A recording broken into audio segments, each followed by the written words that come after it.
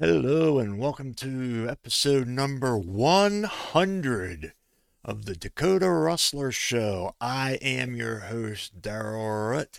Yes, I made it to 100. Took a little over 2 years, but I got there. The first 26 episodes were audio only, and the last 74 were both video and audio editions. More on that at the end of the show. Today's topics include inflation, intelligence leaks, gas stoves, that's back in the news again, and more. And also a reminder, go to dakotarustler.org. You can purchase merchandise. You can help support this show to keep it on the air. So please consider going there and making a donation or picking up a t-shirt or a mug or a host of other products. With that, let's get right into the topics of the day. Number one, inflation is down but not enough. Consumer prices edged up 0.1% in March. The overall consumer price index rose 5% year on year from this time today to the same time last year, which is the smallest gain since May of 2021. While the cost of gasoline declined in March, high rents continue to be a negative factor. In addition, the cost of services showed signs of moderating. Food prices are unchanged, which is the first such reading since November of 2020. Unfortunately, though, gas prices are set to rebound after Saudi Arabia and other OPEC oil producers announce further oil output cuts. And, of course, the usual summer blends arrive, which are also pricier. The cost of food consumed at home actually fell by 0.3%, the first decline since September of 2020. Egg prices tumbled 11%. Meats, fruits, and vegetables were also cheaper. On the other hand, prices for cereals and bakery products, as well as non-alcoholic beverages, increased. As I stated, in the 12 months through the end of March, inflation equaled 5%, the smallest year-on-year gain since May of 21. That's down from a 6% increase in February. Let us not forget the annual inflation rate peaked at 9.1% in June of last year, which was the biggest increase since November of 81. So things are slowly getting better. Not because of Biden policies, but the fact that people are finally cutting back because they're running out of freebie COVID money.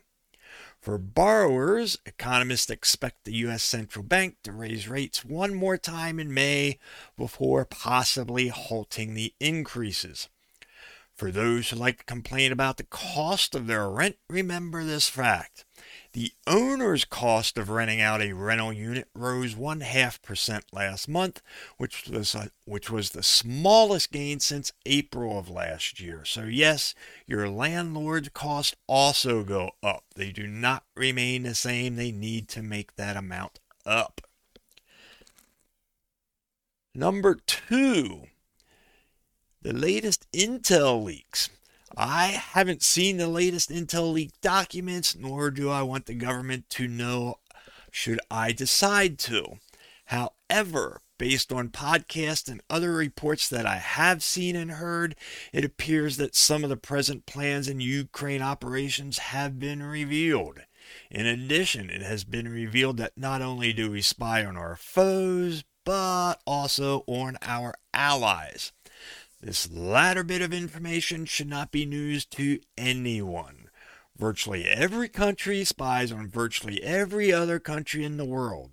This is and should be expected.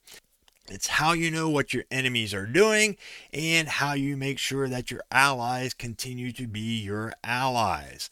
The old trust but verify scenario. It is suggested that up to 1 million people in the federal government, military or otherwise, have some type of security clearance that the rest of Americans do not have. It should not be surprising that occasional leaks are bound to happen.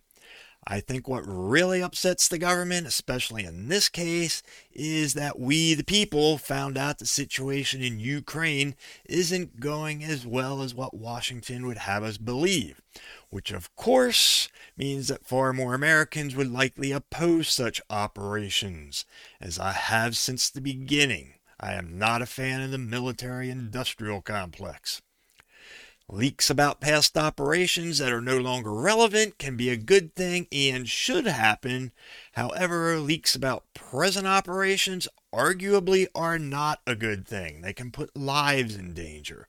If you listen to me on a regular podcast, or on a regular basis, you know I'm against any participation in the Ukraine-Russia conflict other than humanitarian aid. However, since we are providing support, there will be some operations that should not be made public until long afterwards. So it boils down to this: who should have security clearance? Neurologically speaking, science has proven that the mind doesn't fully mature until about the age of 25. So consider just how many people under that age should have access to sensitive military info. This only furthers my argument that it's crazy to let young men of 18, 19, 20 years go off and kill people in a war, but not let the same people buy alcohol, cigarettes, and numerous other products. We need to set this age as a standard. Perhaps allowing a young National Guardsman to have access to certain military information is not and was not a good idea. Number 3. Remember the gas stove ban proposal? Well, Chipotle is switching from gas to electric grills at many of its locations as part of a plan to design more environmentally friendly, sustainable restaurants. That's right. In 2024, Chipotle plans to open up at least 100 new locations that utilize all electric equipment. The company announced yesterday, which was like a week ago when I first got this story. The fast food chain has a goal of slashing its greenhouse gas emissions by half by 2030, which is in line with what's needed globally to meet the goals of the Paris Climate Agreement. So yes, Chipotle has succumbed to political correctness, and yes, the cost of your food there will go up because electric is more expensive than natural gas. A growing body of research shows that gas stoves have a bigger impact on climate change and human health than people expected. Bullcrap. Yes, the earth may be warming, but it's nature, not man. Remember, 125,000 years ago, the earth was warmer than it is now, and there was no industrial revolution when the Neanderthals were roaming the planet. A growing body of research suggests that gas stoves leak methane, a greenhouse gas much more potent than carbon dioxide. They also create indoor air pollutants, including formaldehyde, carbon monoxide, and nitrogen dioxide, but apparently not enough to set off any of my detectors. They don't scream carbon monoxide, carbon monoxide. Chipotle has over 3,200 locations, and all but 12, I repeat, 12 out of 3,200 currently use gas grills. When asked in an email, the company didn't have a hard number for how many of its existing restaurants would adopt electric grills, just that it would, quote, apply them to existing locations where it makes sense, unquote. You know, I'm guessing that when Chipotle customers decide that the food doesn't quite taste the same, whether in reality or just perceived, and they quit eating there, Chipotle will stick to gas unless forced to electric. In addition, when Chipotle sees how much more they have to pay to cook over electric as opposed to natural gas, the whole idea of using electric will collapse. Not only that, but wait till they see how much longer it takes to cook food during brownouts when the electric's not up to par. Chipotle also plans to purchase renewable energy credits, which support clean energy projects, to match 100% of the electricity used at its new all-electric locations. Oh boy, let's applaud. And the company says it will install solar panels where feasible. It also has plans to install heat pumps for water heaters and using energy management systems to conserve electricity. So, like I said, expect your Chipotle food prices to go up. Electric is expensive. And it even gets more stupid. Chipotle says it wants to start offering more vegetarian and vegan options because cattle burp methane, the same stuff that gas stoves burn. My guess is that Chipotle will only do this in states that have politically correct wacko politicians such as California, New York. With that, it's time for a short break. Don't go away because when I come back, more horse sense.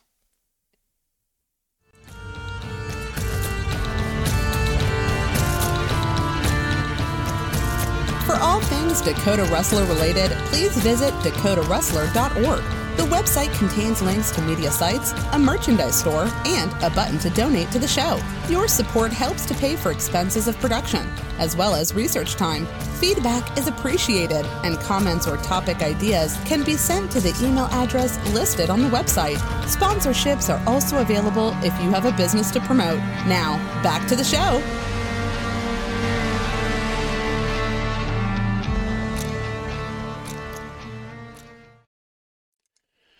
Hello and welcome back. Just need to do my regular shout outs to Danheim and Vinny Camilleri for the music that I get to use on this show, and also to Arbel Kimmick who does all the voiceovers.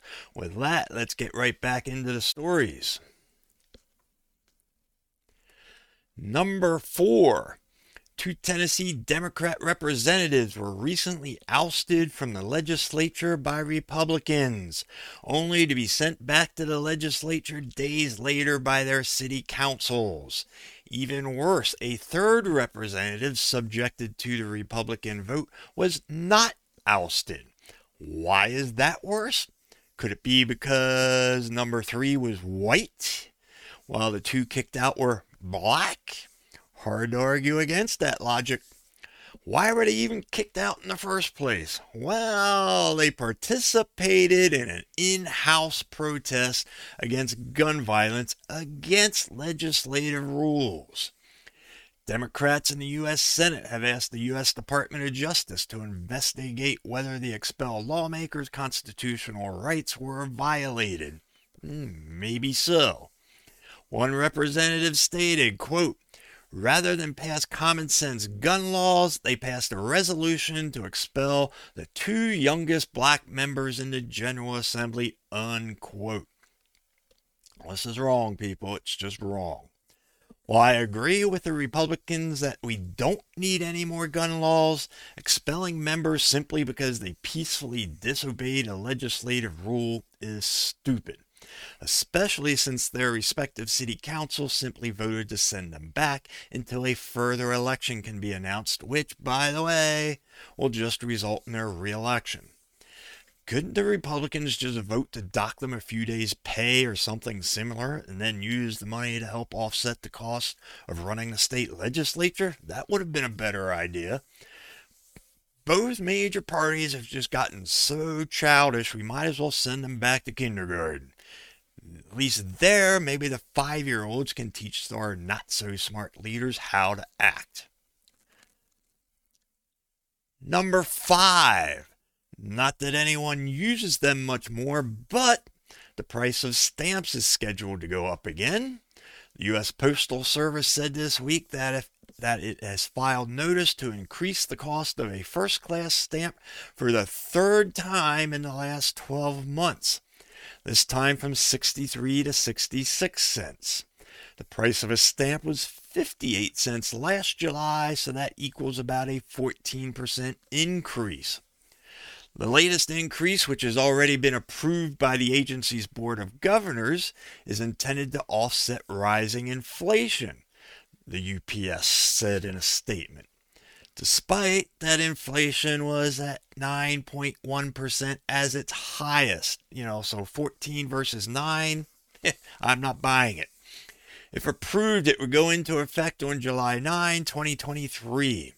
You can dodge that price hike, at least temporarily, by purchasing Forever stamps before July 9. Forever stamps are always valid, regardless of when they were bought or the price paid. Personally, I use about a dozen stamps a year, mostly to send birthday cards to the grandkids. My utility payments I drop off in person. The two that I don't do that with, I pay yearly, so I always have a credit balance. That's only 2 stamps. So maybe I'm thinking about buying 100 stamps at $63 at today's prices. They should last another 8 years at that rate. The post office is also looking to raise the fees for certified mail, money orders, post office boxes, and other services. For the record, the agency has been carrying an annual budget deficit of $10 billion, along with more than $188 billion in debts and unfunded liabilities, mostly from the underfunding of workers' pensions and retiree medical benefits. So, USPS retirees, I got a feeling you might be getting screwed. The Postal Service generally receives no tax dollars for operating expenses and relies solely on the sale of postage products and services for funding, and that's a bold-faced lie. If they were that far in debt without government funding, they'd be out of business. And finally, number 6. Let me get to that. This is the last of my video podcast until October, but do not fear, I am not going away. The podcast will continue on Spotify and other podcast outlets throughout the rest of spring and summer.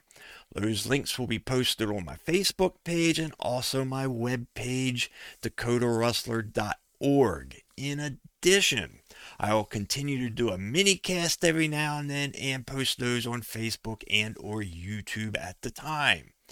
Warm weather is short-lived here in South Dakota, and I want to enjoy it. Simply put, I can put together an audio version of a podcast a lot quicker than I can a video version.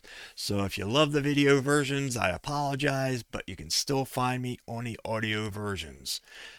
And I thank you very much for tuning in whenever you do. With that, it's time to ride away. So until next week or the next time, you know the mantra, question authority, and always be free. Thank you for listening to the Dakota Rustler Show, a production of DL Root, Buzzsprout.com, and their affiliates. Any unauthorized use of this show is prohibited. Until next time, have a great day, and don't forget to subscribe.